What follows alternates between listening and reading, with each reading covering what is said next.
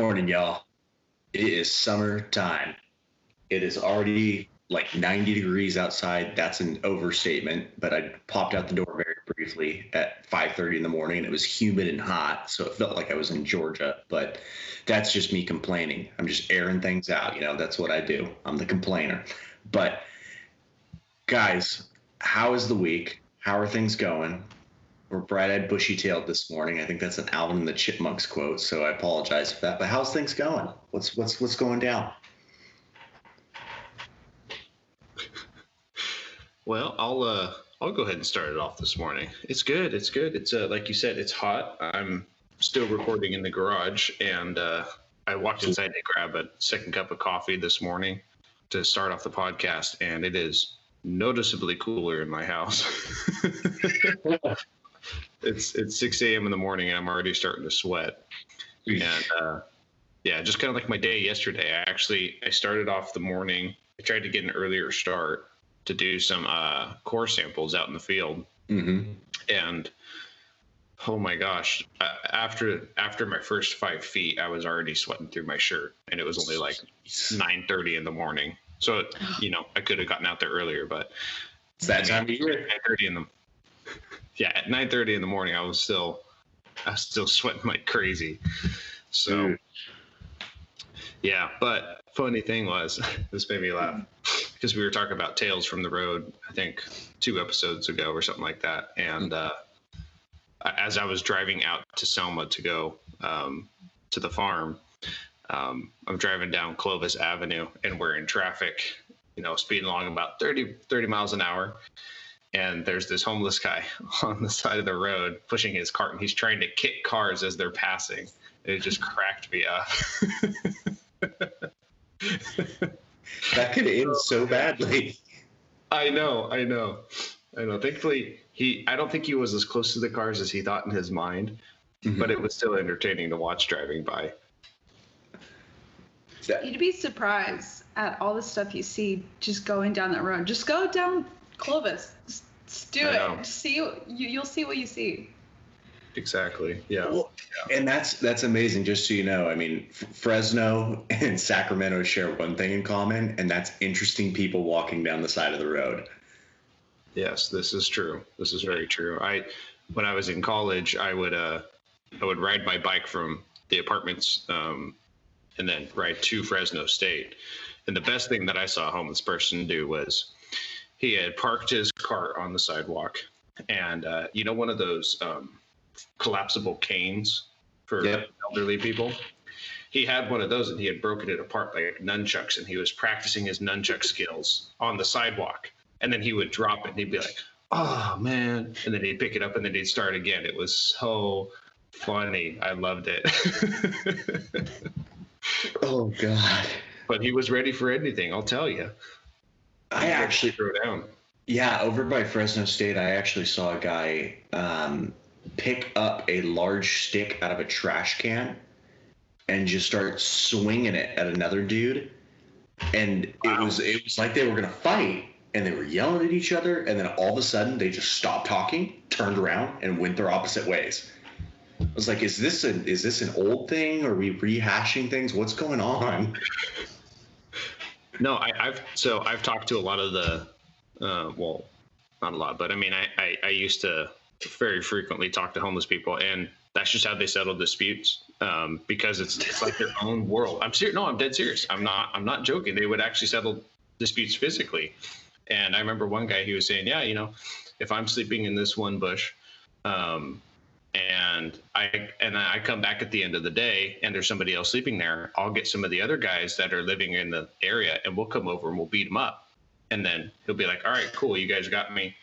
You can have your spot back. And then vice versa. If he's in somebody else's Wild spot. West. It really is. It really is. Brutal. It's a totally different world. So Damn. Yeah.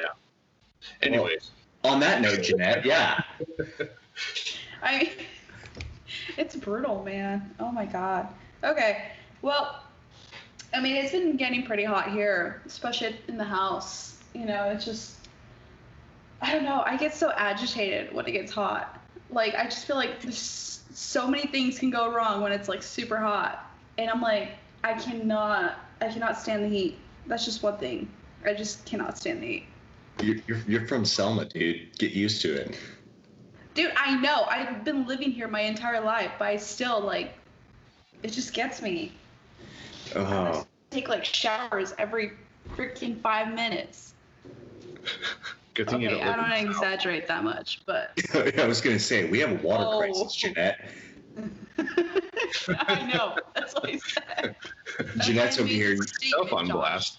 Yeah, she's over here using 12 acre feet of water for showers a year. I know. From the months of July to September. Yeah. But okay. Her ET is very high. Now, shut up. No. Now that we're on that topic, it makes you wonder how many people are actually wasting that much water. Oh, well, not 12 acre feet, but residential. Yeah, residential developments are some of the biggest water wasters in this state. Mm-hmm. It's horrible. I mean, do people know that? I think they do, but I think the issues was dropped because I remember back in 2013, I think it was, that was the big deal about all the water waste that was going with people's lawns and over irrigating their gardens and stuff like that. I mean, I still see it. I see water running down my street all the time because people, the home builders set the water controllers on people's houses, and then nobody ever cared to actually go and look at that after the fact and set it to the recommendations for the county. Yeah. So they're irrigating for like 45 minutes at noon, and all this water is just running down the gutter, and it's doing no good. People's lawns are dying. That drives me crazy. Yeah. Yeah. Thankfully, with quarantine, though, a lot of people did wake up and started to redo their front yards and stuff like that. And so I hope that helped. But I think there's that missing link in the average person's mind about water use and the fact that we have a shortage and stuff. So, some people get it because you see them with their water-wise front yards, but then, other people put in a whole new front yard, but then have 12 birds of paradise. Yeah, and then they don't change their watering routine. It's like, do the same thing, but just do it at 5 a.m. Yeah. So, anyways, get a timer, man. Yeah. Get a timer. Well, we have timers. All these houses come with Wi-Fi and so you can do it right from your phone. That's the part that confuses the heck out of me. But. Okay. Well, I don't know. I was going to say, though, when I lived in El Centro down in the Imperial Valley, one of the most bizarre things ever was like a near constant happening in my subdivision. There was always water in the gutters. And I mean, I'm talking water in the gutter in the middle of August, like the hottest time of the year. And it was just that particular community, they've never had a water restriction, kind of like Fresno. So everybody just over irrigates their lawns all the time. And it was just mind blowing to see a land covered in sand with water constantly flowing through it. Absolutely crazy. But I did tell you guys I have a question. I'm sorry, I'm shifting gears really fast on you. Oh, you're good. Yeah, but we joked about the Mega Millions lottery just a little while ago before we started recording. And I was going to ask this question. You've just, where it's hypothetical. We've just won the lottery, or one of us has. What's your first purchase you're going to make?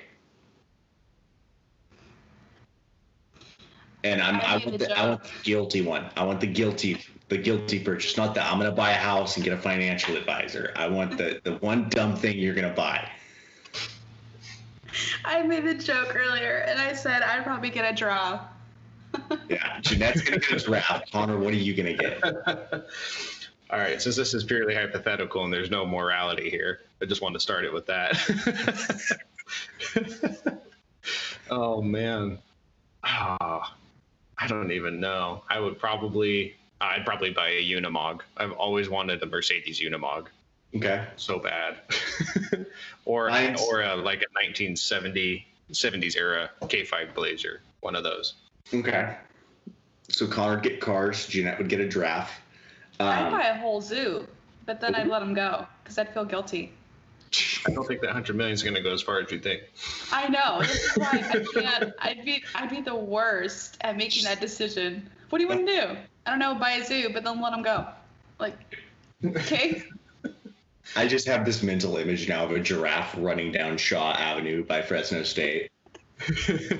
And Jeanette's just like, It belongs to Jeanette. Oh my God. Okay. Side note, do you remember in the movie Hangover where Alan has a giraffe in the car and it just goes bad when he's down the highway? Oh my God. They catch an overpass. Why that image came to my head. Which I'm actually really happy you just mentioned The Hangover, because my first guilty purchase would actually be something that was featured in those movies. And it's not a face tattoo, but it has something to do with the face tattoo. I would absolutely call Mike Tyson up and pay him whatever he wants to come and be my wedding singer. I just would. Oh, that's good. Oh my God. Yep, Mike Tyson. I would love him just to sit up there and just sing all the hits. September, You Are Beautiful. Think about it. It would be awesome. Oh my God. Oh, okay. Well, that's it for intros for the day. We've talked about lots of nothing and lots of everything all in one short 8-minute period. Oh man. Well, we don't have Mr. Summer doing anything today. So Jeanette, walk us through it. What do we got? All right. So last weekend, we had the pleasure of interviewing a wonderful person. I can't talk. Person. Sorry, Scott. A wonderful person that was actually the organizer that started the Klamath rally. So I don't know if you guys heard about it a couple weeks ago, but there was a rally going on. It was called Shut Down and Fed Up. I got the name right this time. Yep. This time. This time. But this individual, his name is Scott Seuss, and he's been around for quite a while now to know a lot. Sorry, I'm interrupting you, Jeanette. Scott Soy. Soyce. Sorry. Scott Soy. I'm all over the place today. Gosh. It's okay. Good. Okay. So we had a conversation, and we just, we wanted to know how it all started. Where did it land? And just the situation and, his insight about what's been going on in the industry, and want to know his perspective of all of things. So let's just go ahead and jump into it, have you guys listen to it, and then we're going to have our discussion right after. Well, thank you, everybody, for joining us today. We're very excited for our guest. Mr. Scott Seuss is joining us, and he's going to talk to us a little bit about what's going on in the Klamath region and with some of the recent protests that have been going on, and just tell us a little bit about his knowledge on what's going on with the water situation up in that region, and he's going to give us some insight. So, Mr. Seuss, tell us, say hi and tell us a little bit about yourself. Great. Thanks for having me today to talk a little bit about our problems here in the Klamath Basin and how they may relate to the rest of California, Oregon, Western watershed, and national issues. We are kind of at the tip of the spear when it comes to ESA issues, and that certainly resonates to a lot of areas growing every day with ESA issues. But little history background of our basin. This area was settled in the late 1800s, early 1900s by the early settlers when it was predominantly a lake. And Bureau of Reclamation in 1905 recognized this as a potential project. And so they developed this region into I totally blew past the introduction part. I probably ought to back up for that. No, it's totally good. Whatever works for you. Well, I'm gonna start in 1905, and then I'll tell you when I come into play. Okay. Perfect. Yeah. So anyway, 1905, the history of the basin is when the reclamation decided they were going to make a project here, and they started an early, that was the water right that the Klamath Reclamation Project has. They developed this into an irrigation project that spans a little over 200,000 acres. As it was developed, the last portions of that project that were developed was down in the Tule Lake region where I live, which is mostly on the California side of the border.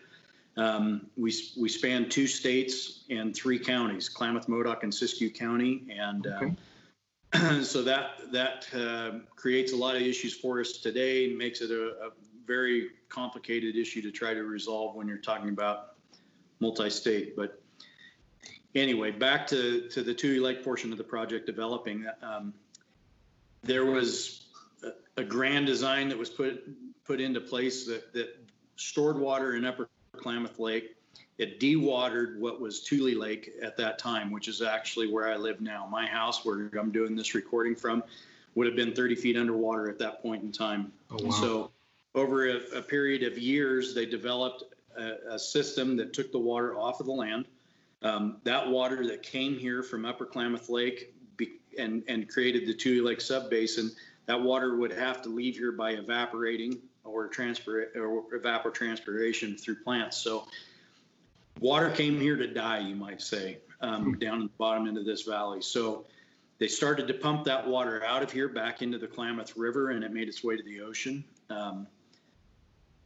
Series of canals, ditches, things were developed, 70-acre parcels up to 110-acre parcels, and the government having the wisdom to see a shortage of food because of the depression, the Great Depression that was freshly in everybody's minds, started to set these parcels up as the lake receded and then bring farmers in. And the farmers that they brought in were given the opportunity to be here because they were veterans of World War I, World War II, and the Korean War.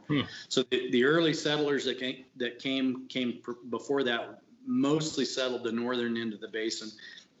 My family came as my grandfather was drawn from the pickle jar in 1946. My dad was a month old when they moved here in 1947. February of 1947, they made their way down here. They were given a homestead that he had walked up to a map and put a pin on. They drove out across basically a dry lake bed with some bridges over ditches and things that were being put into place by the Bureau of Reclamation, and they found their corner marker, and they were given 1.5 barracks from the internment camp here, the Japanese internment camp. We got a pretty rich history here, and this is where all the no-nos came. The Japanese prisoners of war, or the American prisoners of war, you might say, that were here, the Japanese descent that wouldn't sign the statement from the government pledging allegiance to America and denouncing Japan. So Gotcha. barracks and a half is what they had, and they went and set it on the corner lot of the property, and that's where we live today. Not in the barracks. Those were pretty cold, desolate spots to live. Flypaper and 1-inch boards that basically made them up with a potbelly heater in the middle of them. And so, Oh man. over a few years, they developed developed a house here, built a house, and also a grain cleaning facility here. And that was what Grandma and Grandpa settled. Wow. Along with a lot of other World War II vets that were here, kind of made a pretty special community. Yeah. But so we still are on that original homestead.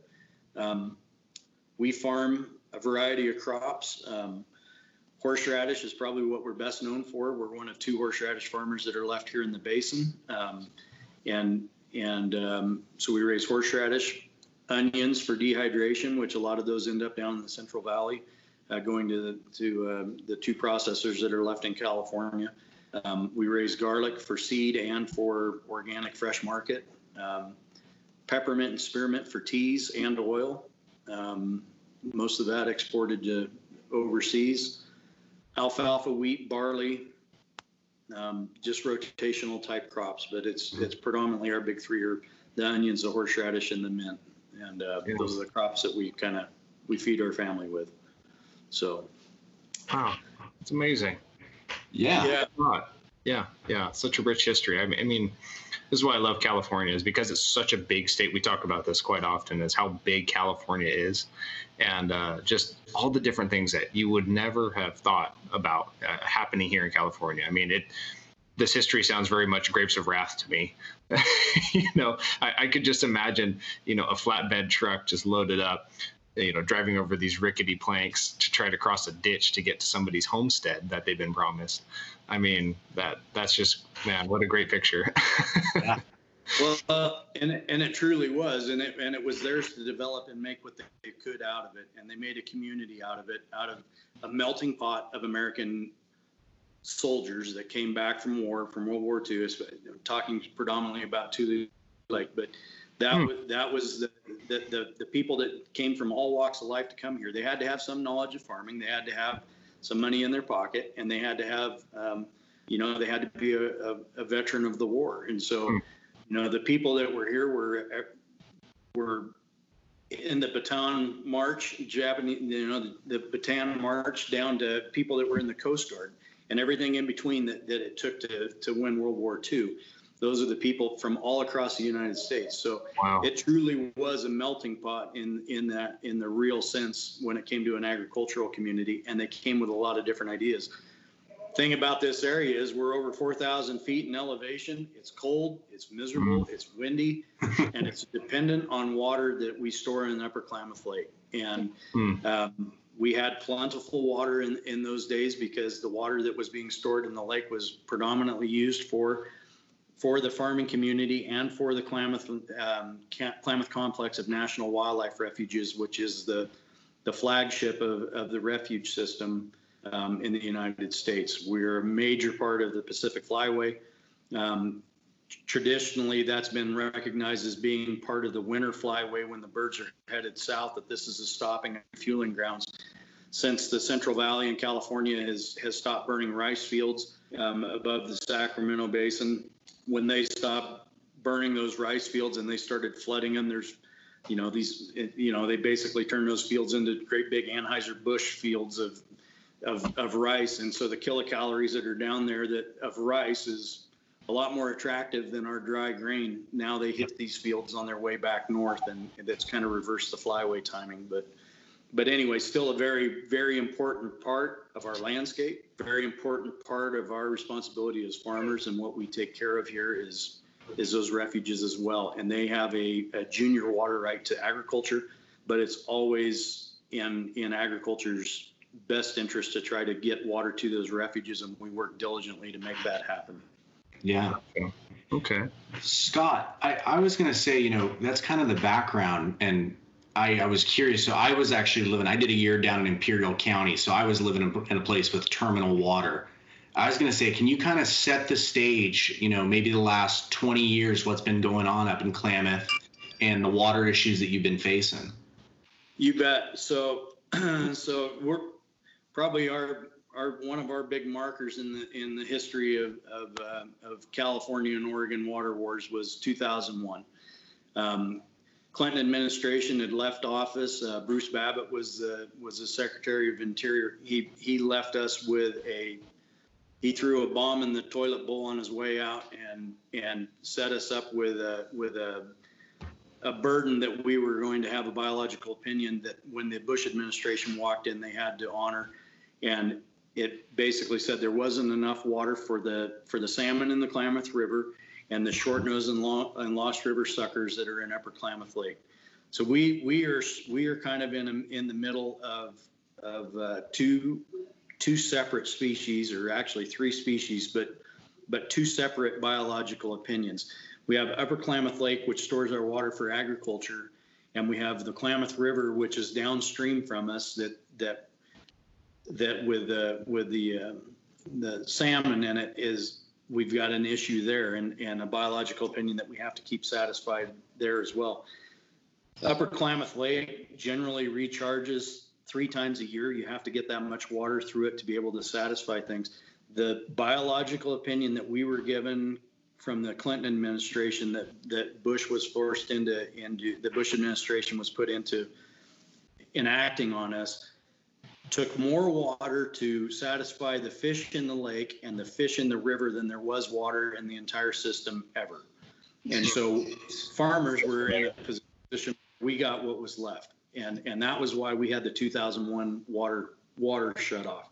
And that, that we've been referred to as the Everglades of the West. We've got the refuges here. We've got pristine water that comes from Crater Lake to Yamsey Mountain and comes down through the watershed. To the east of my house, we have the Devil's Garden, which is over 1 million acres of a basin that flows water to one spot, which eventually ends up here in the basin. So all that water was designated for fish, and that's why we in 2001 went without water and became kind of the poster child for ESA.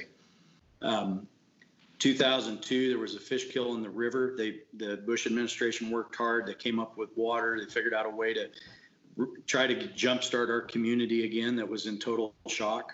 And they restarted that. There's 1,200 farm families in 2001 that didn't get water delivered to them that year.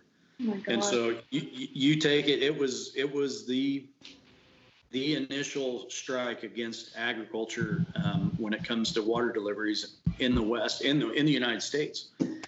Since then, we've seen it happen down in the Central Valley, but I think that goes a long ways to talking about some of the support that we got out of the Central Valley in 2001 came from people that recognized that if they could do it here, if they could do it in the Everglades of the West with abundant water that flows down, that comes out of the hills, and they could allocate 100%, more than 100%, 120% of the water that comes out of that watershed and give it to the fish and take everything away from the farmers, then there is a long-term issue here that needs to be resolved and real threats to the rest of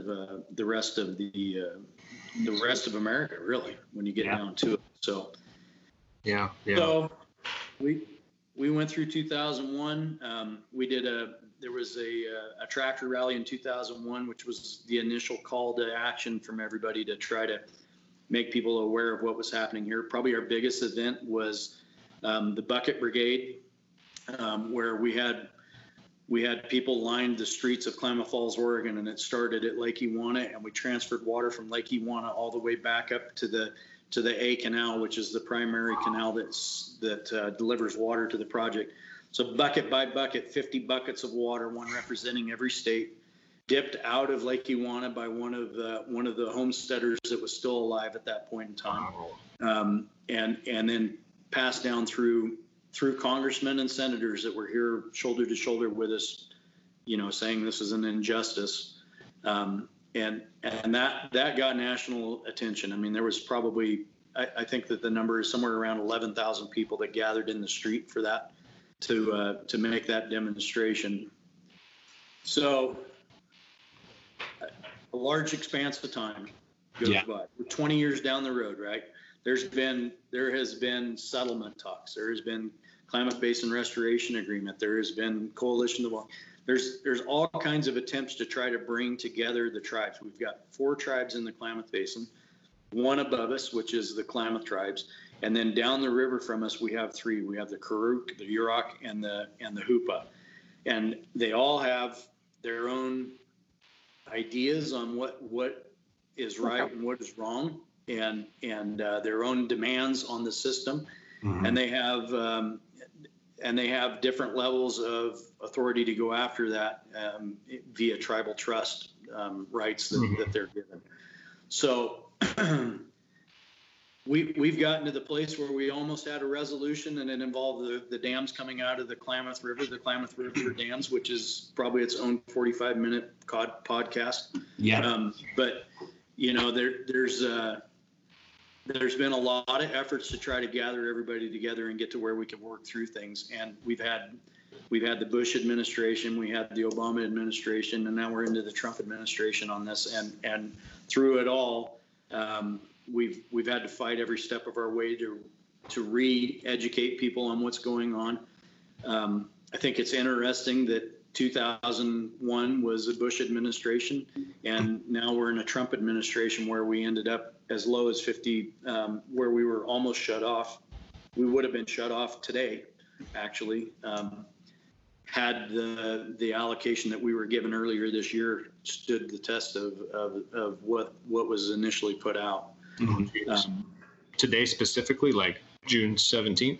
Within a few days of now was when we were projected to run water.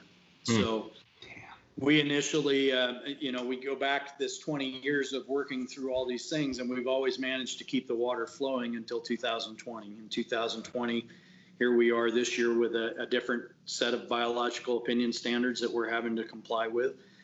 Those standards are helped to be designed by science. It's supposed to be based on the best available science. That science right now is coming from the tribal biologists because they're funded to do that science. And unfortunately, we're farmers first, right? And I don't have a fisheries degree. I have a hard time understanding when a biologist is talking to me about fish and knowing what is a real situation and what is trying to get to a certain outcome. That's probably the nicest way I can say that. We struggle with that daily here and knowing what is what. That science, that best available science that we're being given to base these decisions off of, that is all stuff that we can't control. It's completely out of our control, and we're basically given what's left over, right? So that's where we ended up this year. We had 140,000 acre feet of allocation by comparison in 1992, a similar water year type from a hydrologic standpoint. We had almost 500,000 acre feet of water delivered to the project to get an irrigation that year. The Klamath River went down in the amount of water that was being released in it, but because of the biological opinions being what they are, they have held the levels up to where there was only going to be 140,000 acre feet of water to deliver to the project this year. Then between April 1, when everybody made their plans and said, we've got 140,000 acre feet, let's do the best we can with set aside programs, with well water augmentation, with try and beg, steal, and borrow whatever we could to try to get as much wet water as we could to irrigate permanent crops, being alfalfa, horseradish, things like that, but also for the crops that really made a difference here. And it's not for us to say one person's crop's more important than another, but when your grain prices are in the toilet, you're probably going to irrigate the one that's going to put food on your table first, right? So we were trying to get long-term water for the basin to make sure that we could get through the end of the season.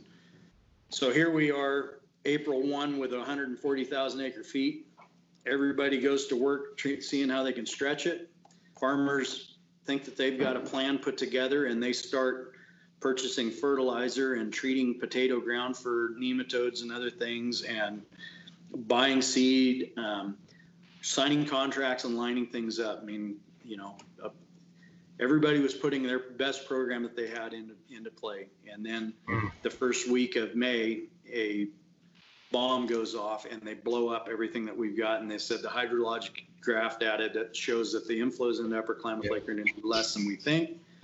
And so we're going to drop you down to 80,000 acre feet. By the way, you've already used 30,000 acre feet of that. Oh my gosh. So we were looking at somewhere in the neighborhood of 55,000 acre feet of water left to deliver on about the 10th of May.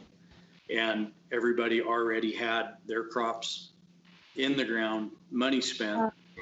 You're at a point of what do you do? There's really no return. So your hands are tied at that point. Like there's not much you can do.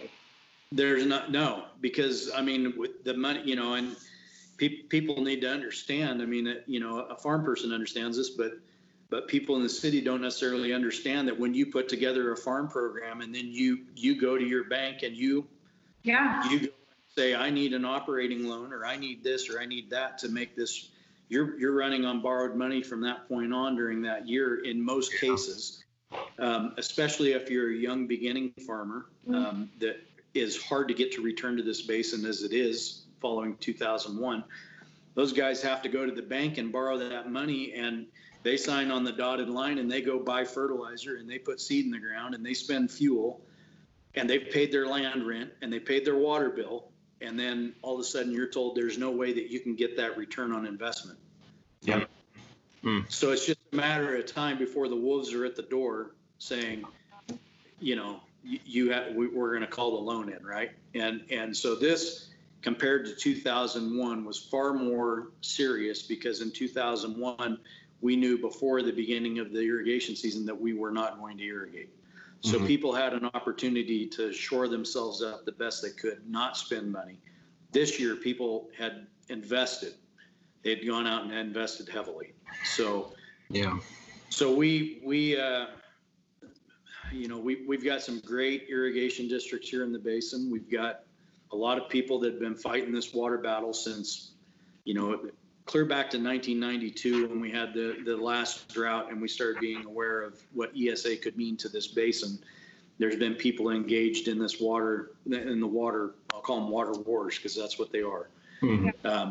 And here we end up this year pulling out it's pretty sad that we've got a playbook, right? But we went back to the 2001 playbook.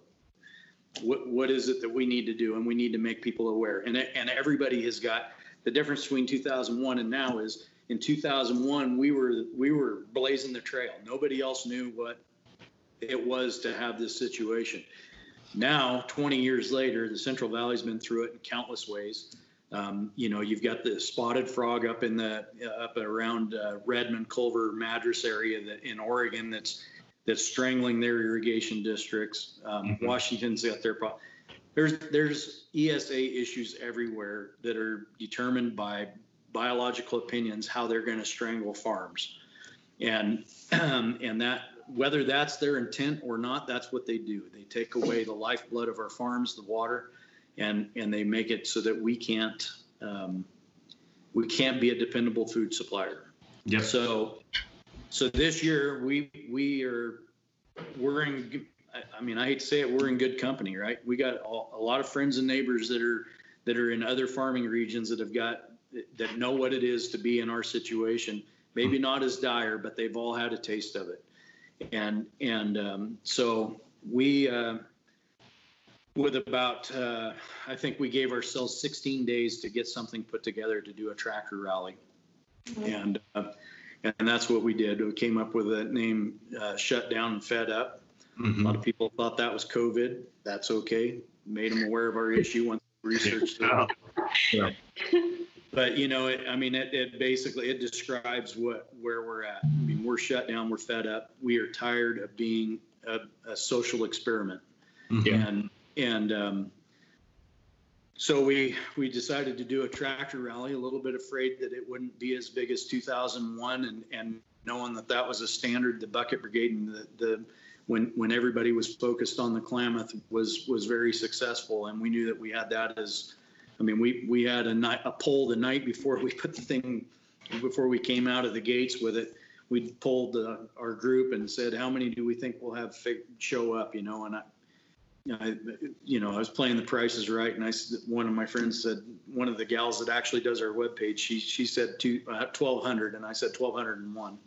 And so anyway, and the next morning, we had people hauling in tractors to an empty field, getting prepared for it just outside of Merrill, Oregon, all day. Some of my crew getting tractors lined up, because I said, if a politician wants to come and they want to be in this thing, we'll have something there for them to drive. And cool. Same offer for my friends from down in the Sacramento Valley and friends up in Culver, Oregon, that came and drove tractors just to show support. So that's so awesome.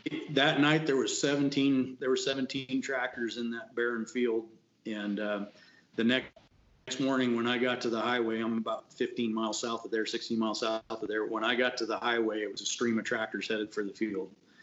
And I'll tell you what, it was a pretty amazing thing to behold. And we actually got to the point that we started the rally sharp at 10 o'clock. The convoy was to begin. And we started the convoy about 5 minutes late, waiting for a congressman to show up. And he got there, and he got in one of my tractors, and away he went. And I'll tell you what, we had to stop the traffic thing that was coming to the field so that we could start taking traffic out of the field so that we could merge them, And it's wow. farmers are pretty cordial, and they all work pretty good to merge, but it's just as complicated here as it is on the 505, right? Yep. So there was plenty of patience and stuff out of everybody that day that had made it happen. But at 12:30 in the afternoon, we had the first 75 vehicles had pulled into the rally spot that is on Highway 97. And the last vehicle was pulling out of the field in Merrill, Oregon, and which made it at that point in time, it was 29.3 miles of convoy. Wow. So we had in excess of 2,000 vehicles that were in the convoy, and they weren't all farm pickups and tractors and things like it was people from the city that came to support us. And that's great. They were flying flags and had their banners saying, "We support our farmers." And I'll tell you what, that was pretty important to us. So that's great. Yeah. Amazing. Yeah. So, talking about a lot of this and bringing light to issues and highlighting issues that are in the industry and are obviously very apparent, like the water issues, and then also the labor issues. Do you see, what kind of solution do you see? I mean, obviously give the farmers the water they need, but in a real world sense, what is the solution that you see to all this? And is there a way to collaborate, in your opinion, to be able to get the environmentalists the things that they need, to get the First Nation, the people, the things that they need, and then also to get you guys, or is that not even possible? What do you think, in your opinion? Well, I think it's about balance, right? And I think it's about trying to make people realize the importance of what you do. We're too far. This problem is going to become worse and worse for us in agriculture if we don't start tackling it now. Mm-hmm. And the problem stems from generations removed from their agrarian roots. It becomes way too easy. It's everybody's got a device in their hand. They're used to instant gratification. They can order something from Amazon, have it delivered the same day, for crying out loud. Mm-hmm. Things are readily available at all times, and nobody knows what it is to want and not get, right? And they don't know what it means to what the repercussions of making sure that food source, whatever it is that they're needing, that toilet paper.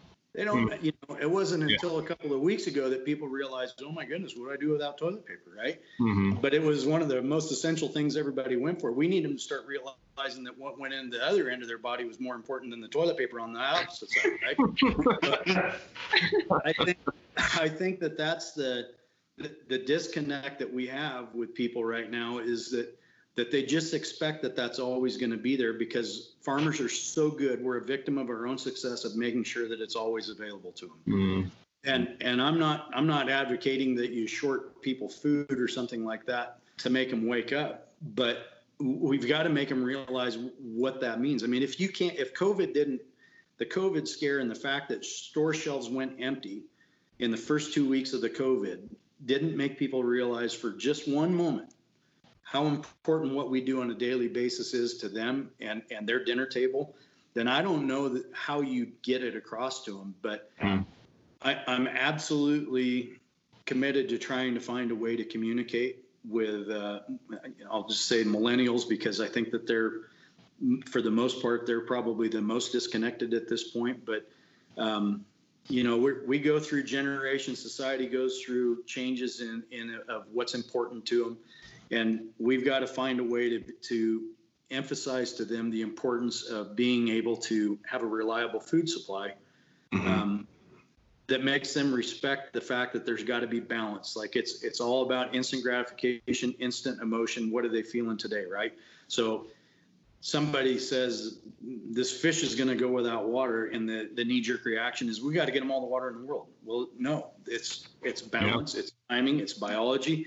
There's a whole lot of things that go into that's more than just make sure all the water goes to the river, because some of that water is producing the food that they're depending on tonight for supper.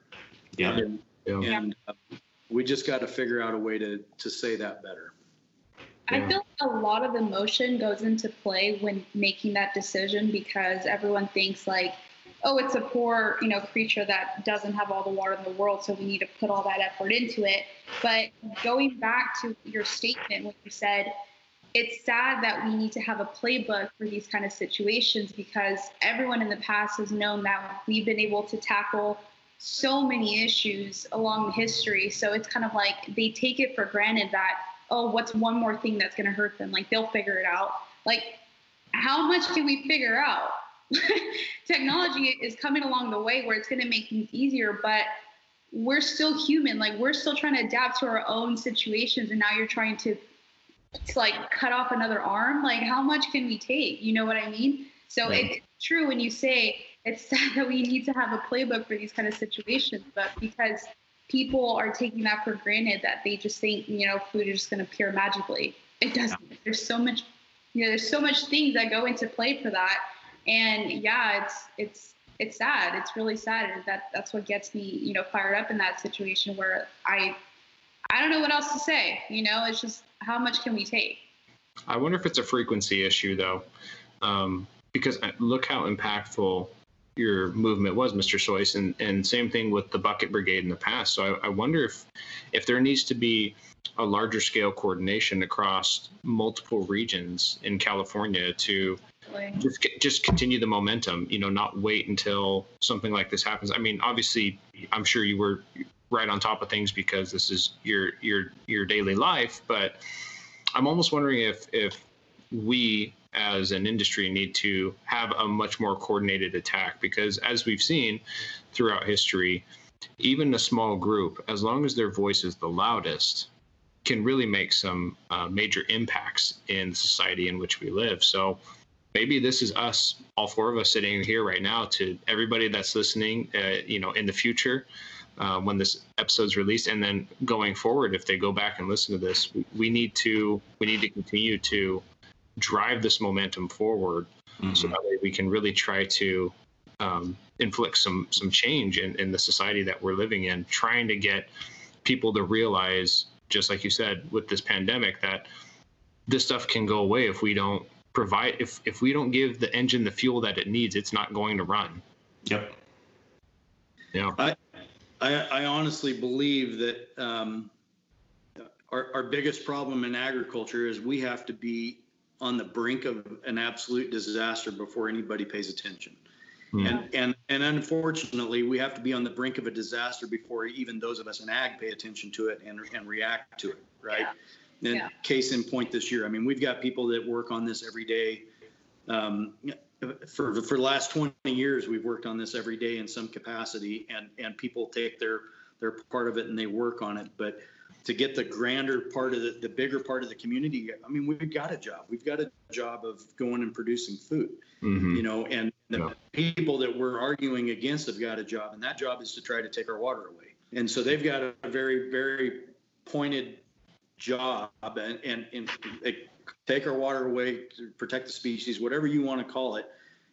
It's an attack on ag, and it makes it difficult for us. So it really isn't until there's blood in the water and it's spilled by, it's at our cost. I mean, it's our farms drying up, and that's the blood in the water that people start to realize, oh my goodness, we have a real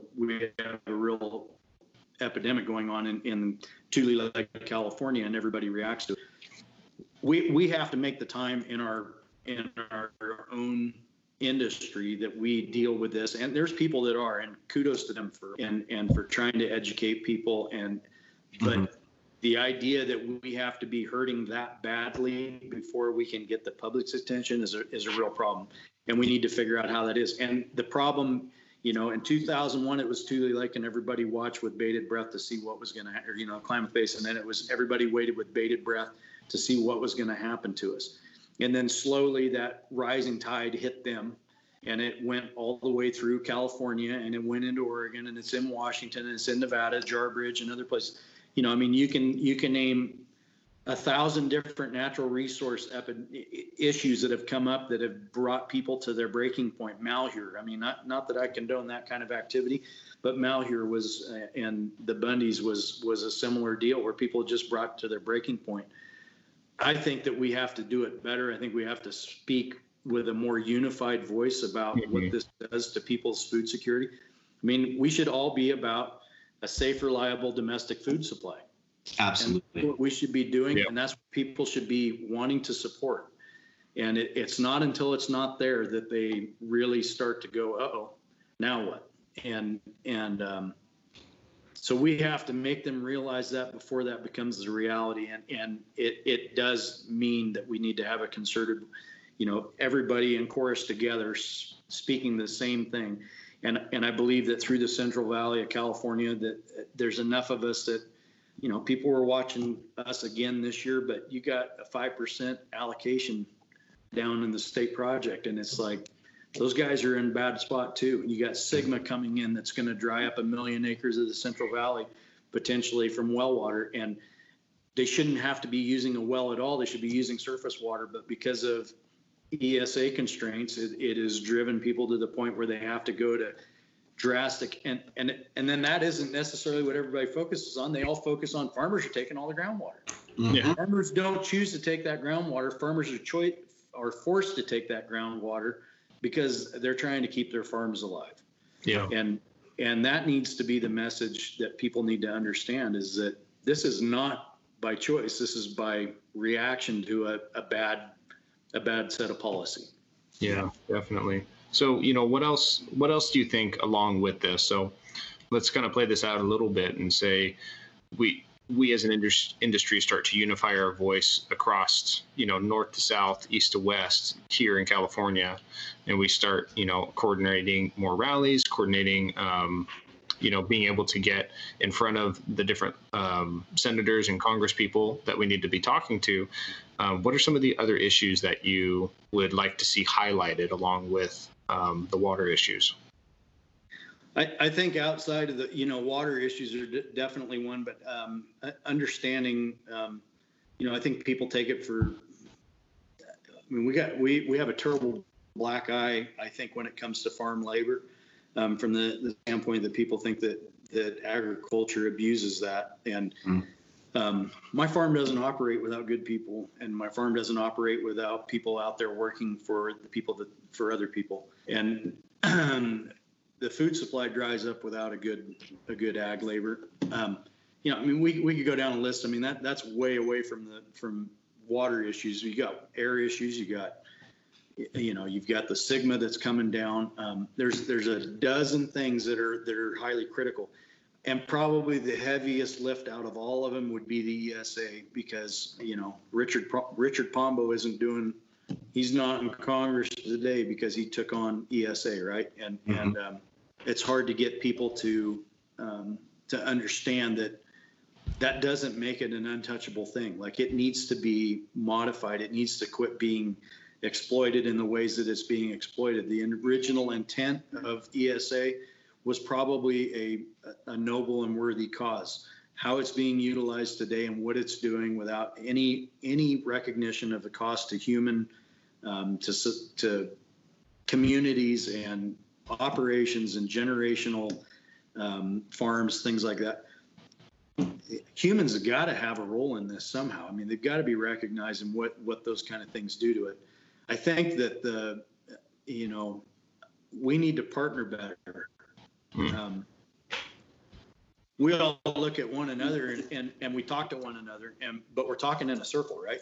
We have to get outside of the circle we're talking to, and programs like yours hopefully are reaching out to people outside of the circle and making people realize the vulnerability that they have with policy continuing the way that it is. I will say that I think that the best way to do that is by the people that we sell our products to. My horseradish ends up next to a steak in Kansas City, or it ends up in New York, or it ends up in Seattle next to a steak, and nobody knows the backstory of that. They don't know that I'm a third generation farmer, that my son is hoping to take over, and that it took 75 people working in concert to try to produce that product, to get it to a grinder, to turn it into a product. Yep. And the people that are eating that just take it for granted. It came from a bottle and it's going to be there tomorrow, just like it was today. Yeah. We need to be partnering with the producers, the end users, or the people that are between us and the end user, and selling that story in the products, whether it's Bigelow tea or it's Beaver brand horseradish or it's Lay's potato chips. It doesn't matter. Like whatever that product is, those companies need to understand the importance of partnering with us. And a lot of them think it's taboo to get into that because they get maybe potentially crossways with the way that their demographic of customers look at it. But the reality is they don't have anything to give them if they don't start partnering with us and trying to help us sell our story. Yep. And help us make that change. And they should hold us to an accountability of doing the right thing, and that we are safe producers of that food, that we're taking care of the pesticides and things like that. We're doing things that are in line with the law, and we're all under audits today, whether it's I'm a Rainforest Alliance certified mint grower. I'm the third one in the United States to be certified by the Rainforest Alliance. Oh, wow. Okay. The reality is most people go and buy a bag of tea or coffee and they don't think much about it. But there is a portion of that of their market that matters to, right? That I'm certified Rainforest Alliance, that means good things to them. Well, that should mean also that they can talk about my story and how my story is giving them a responsibly produced food, but also sustainable. Sustainable doesn't just mean sustainable for the environment. Sustainable means sustainable for the farm. Yeah. Mm-hmm.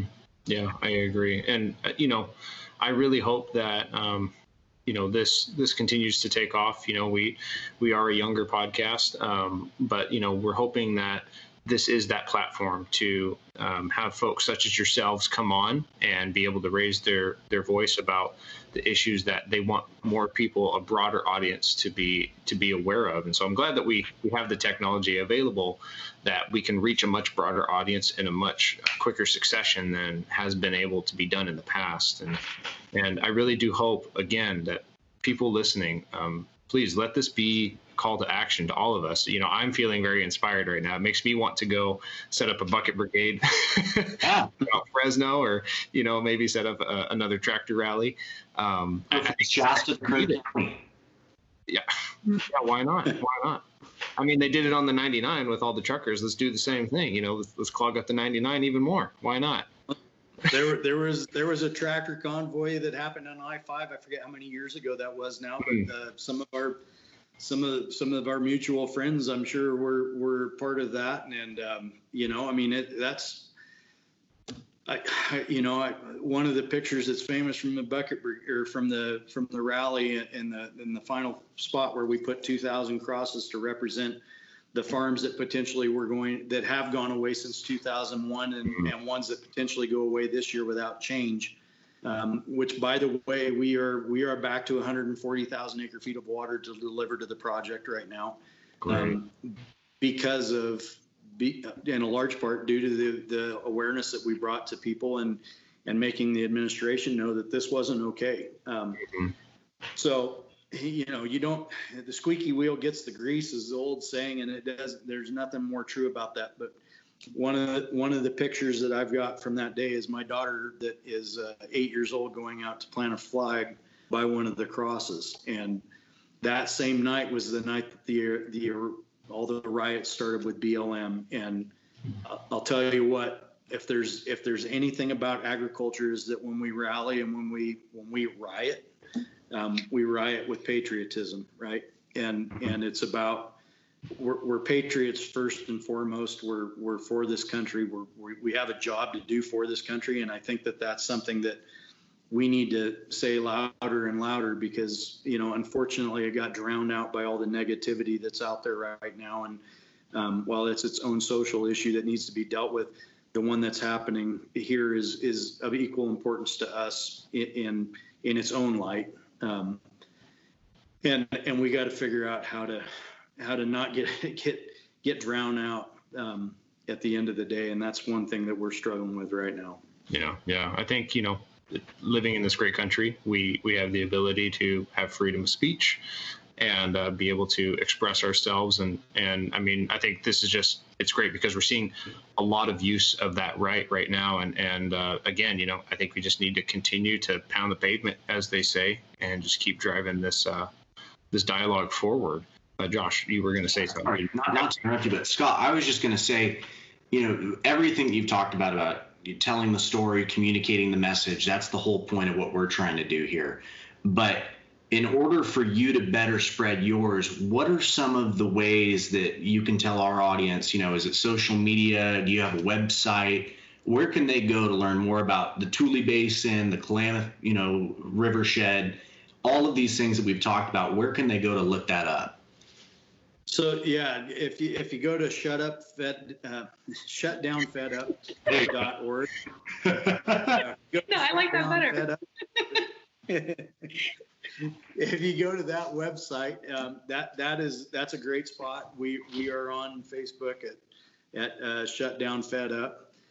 If you search us out, I mean we literally started 16 days before that tractor rally and threw something up and it took off, and share it. I mean, if you come to it, if you join the group, if you like what you're reading, you like the message. I mean, a lot of it's about us, but it's relatable anywhere.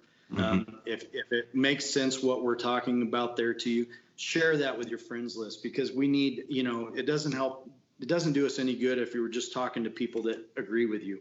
You have to have the courage to get it out there and say it to other people too. And so we ask you to share that with your friends list. And then, if you want to get into the Klamath, the history of the Klamath crisis, KlamathWaterUsers.org is a great place with a lot of information. That's a conglomerate of a lot of our irrigation districts that work together on this issue to try to keep water flowing in our ditches on a daily basis from a policy level. Those are the spots that I would suggest that you go to right now. But I think the Shutdown Fed Up is definitely easy to understand graphics, talks about the economics of it, and then just tries to keep it positive the best that we can, and hold situations accountable that need to be held accountable. So that we are definitely looking to try to see this used as a platform by other people, for sure, because we're all dealing with the same thing. It doesn't matter if you're in Hanford, California, or if you're in Tule Lake, or you're in Culver, Oregon. We've all got the same issue, and we need to start learning from one another. And I'm encouraged by the amount of people that reach out and say, we really want to come sit down and try to figure out where we can piggyback and where we can learn from one another's successes and failures, and how to keep it going. One of the things that we mentioned was, about having blood in the water. So we got restored to 140,000 acre feet of water for our basin. It's still just 30% of what we should have on an average year, right? Or in a similar year type to 1992. So our problem is that everybody says, oh, we got 140,000 acre feet back. Problem solved. It's not even close to solved. It's not even close to solved. And there are people here that will go bankrupt this year because they won't be able to hold it together. But the people that have spent, the idea is that now we can at least recoup a lot of our investments. But that's not what that land's made to do. Some of the richest farm ground in the United States with an abundant water supply that's just being policied away from us. Yep. Yeah. Well, hopefully, again, this is the third time I'm saying it, but I really hope that this can have an impact, that this impacts at least one person, and then we just have that domino effect, and it just snowballs, and this is just the beginning to something great. So along with being able to learn a little bit more about the issues here, we're also really big about supporting local and investing back into our community. So what are some of the products, if we have people that are interested in your horseradish or some of the other things that your products go into, what are some of the brands that they can look for on the store shelves? So yeah, Beaver or Tule Lake brand horseradish. Those are the Engelhofer horseradish. Those are products that if you buy a bottle of that horseradish, it's almost exclusively my horseradish that's processed in that, but that's a great relationship. Started in 1950. 54 was the original signing of a contract.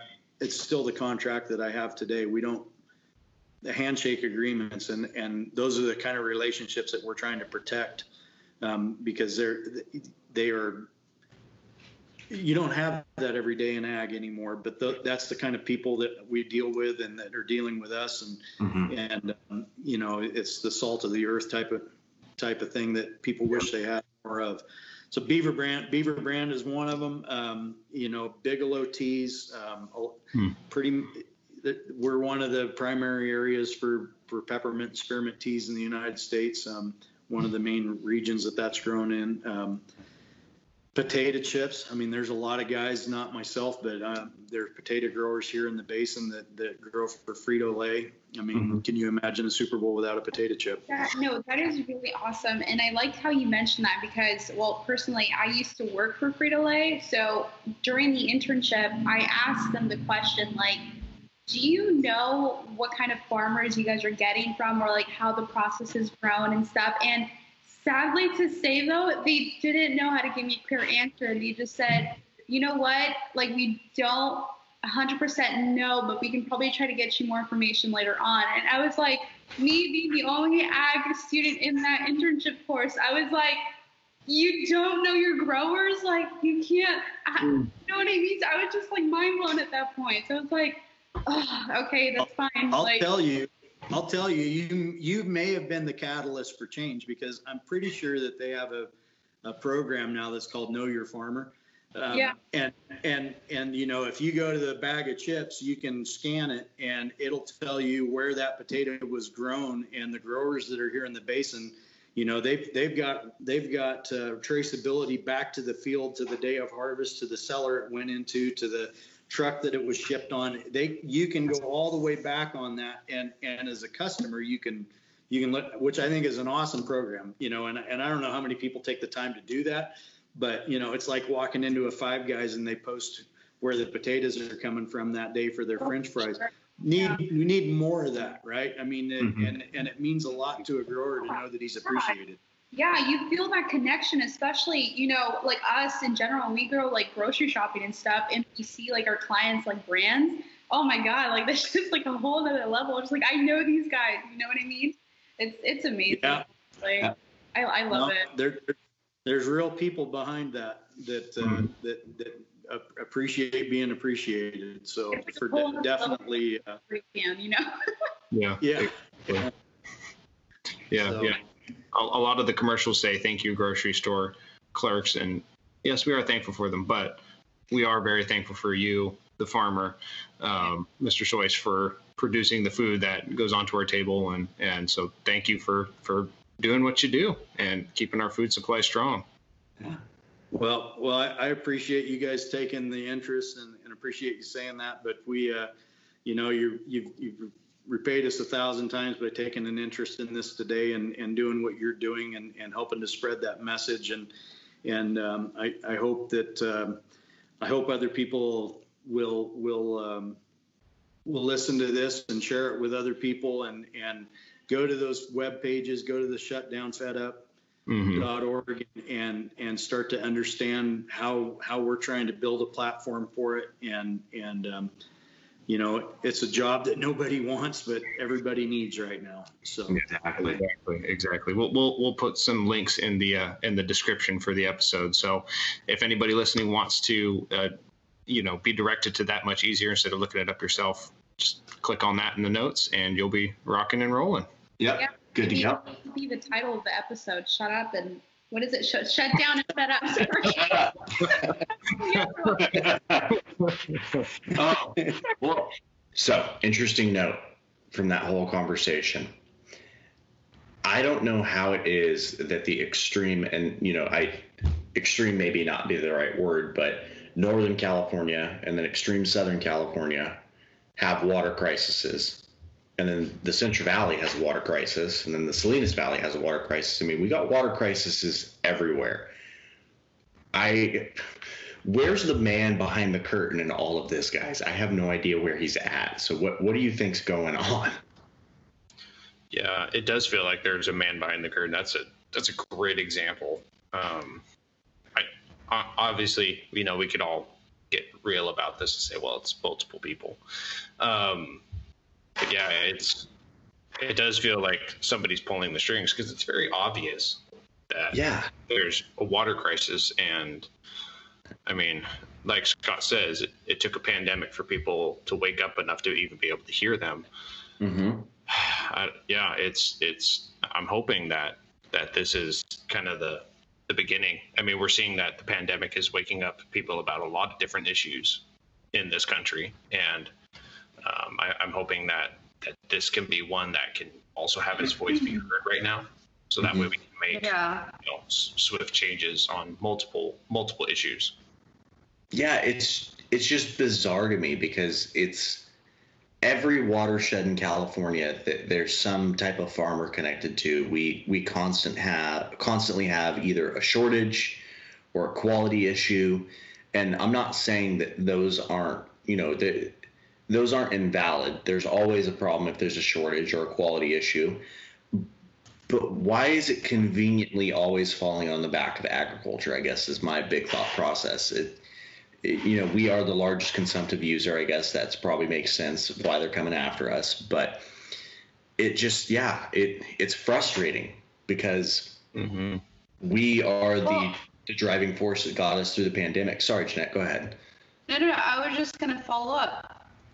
Well, you remember when we touched point with Scott, and he said, it's sad to know that we need to have a game plan for all this.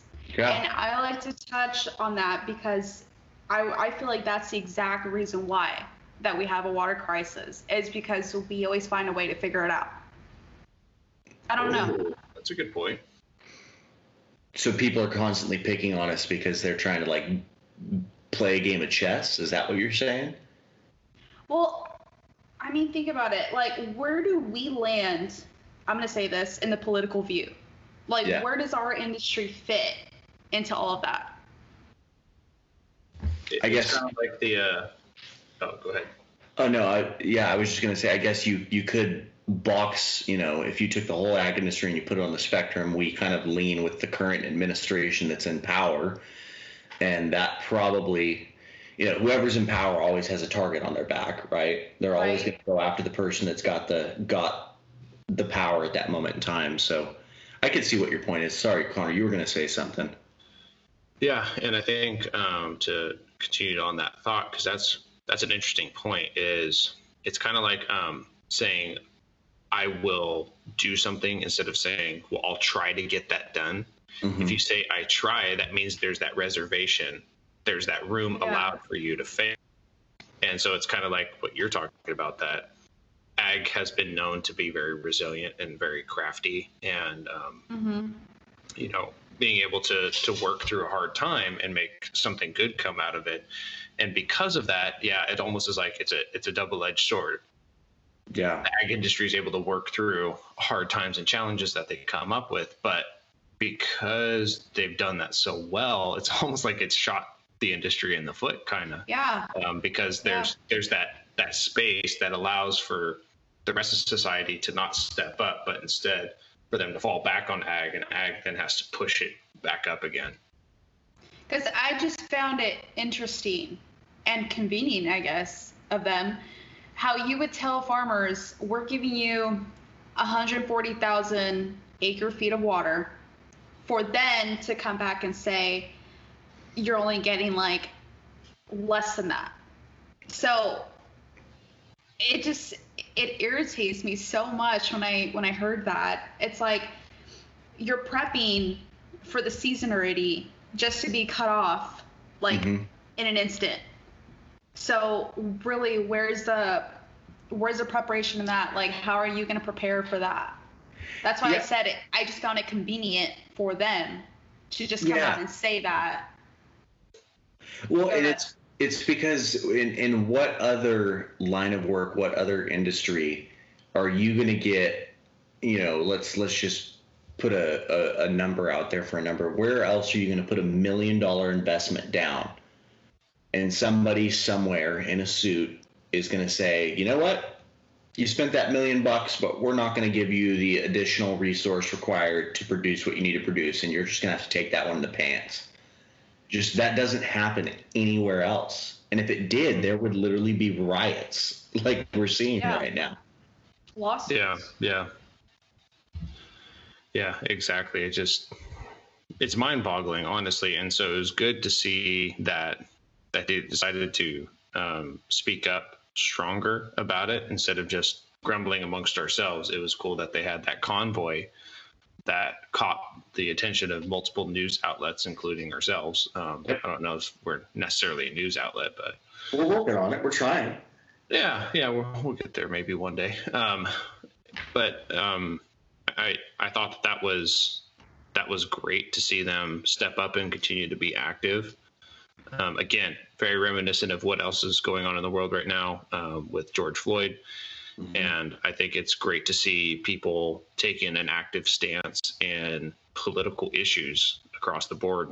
And one of the things the thing that really impacted me was just that fact that Scott just went for it. He said, we've seen bucket brigades in the past, and it's time for us to do something more active again to try to raise awareness. And I think we in the industry need to keep that momentum going. Mm-hmm. I think it's important that we keep that momentum going and don't lose sight of the fact that there's a real issue. And if we don't continue to raise our voices, it's going to get swept under the rug by the people who are vying for the other side. Yeah. And we need to keep pushing that envelope and keep the awareness up. That's the key factor here, because mm-hmm. as soon as it loses momentum and it loses consistency, it's going to get swept right under the rug, and then we're going to be hit with another one of these situations, just like Scott was talking about. This isn't the first time this has happened. Yeah, and then we're going to be right back in the same spot. Yeah. So we need to do something different this time. Damn. Yeah, that's just the crazy thought, is that this happened in Klamath 20 years ago, and then it happened again in the early 2010s, and it's like clockwork. Every 10 years we're having something happen. So it's interesting, and I won't lie, it's concerning, especially with something as ugly as Sigma coming down the pipeline. But I really do think there's going to be some 11th hour conversations when it comes to that. At least I hope, and we'll see if I'm right or wrong, I guess, in the next 6 months. Yeah. Mm-hmm. Yeah. Maybe this will be a shout out to everybody that's listening. Let's get something going. Let's keep the fight strong, and let's fight for the water. We need it across the state. Yeah, like I was going to say, like Scott said, I mean, no, farmers in Klamath care about farmers in Kern County, and Kern County farmers care about people down in Imperial. So make sure that you're informed, you're up to speed on what's going on in other places. That way, when it comes to your door, you know how to fight it and stand with those that are currently going through it. So I think that that's really important, for a statewide and really just kind of the Pacific Western side of the entire country. Washington, Oregon, and California, we are in a connected water system, especially up in Northern California. We've got to pay attention to what's going on. We just really do. Yeah, definitely. Yeah, it's true.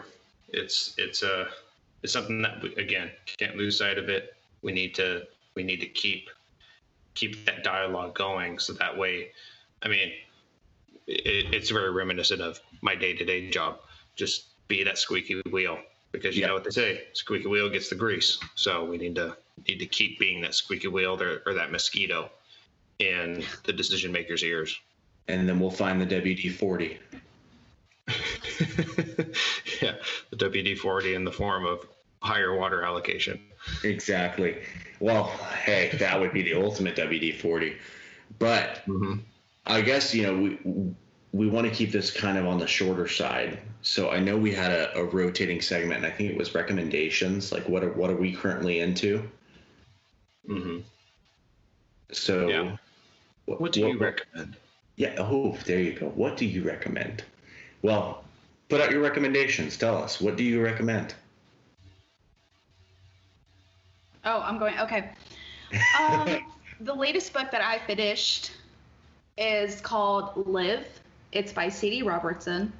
I don't know if I'm going to say it's more for women, but men are totally up for it. It's very inspirational. I found very touched with that book.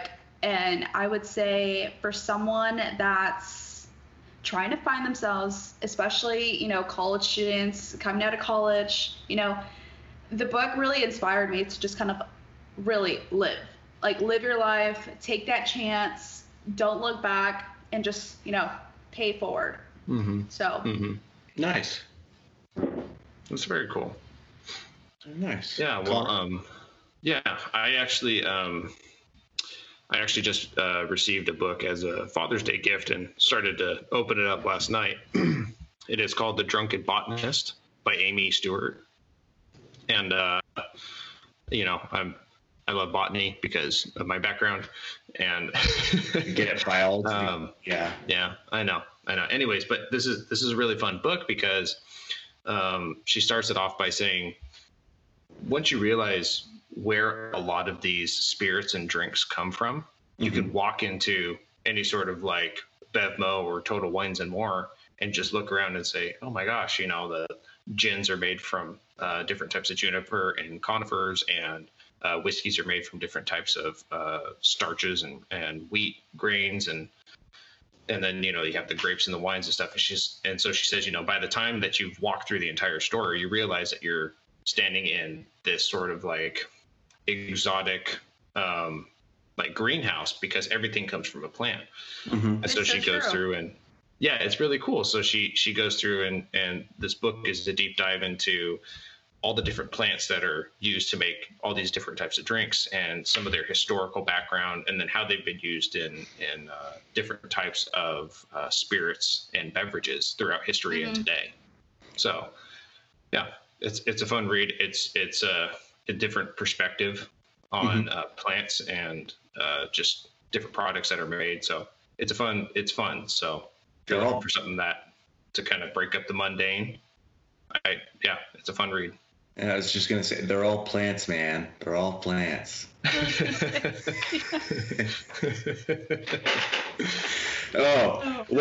Since you guys are so studious, I was going to recommend a book, and I'm just going to plug it anyway. Start with Why. Great book. My girlfriend read it, and now I just cracked it open last night. But I'll recommend a TV show that I'm super into right now.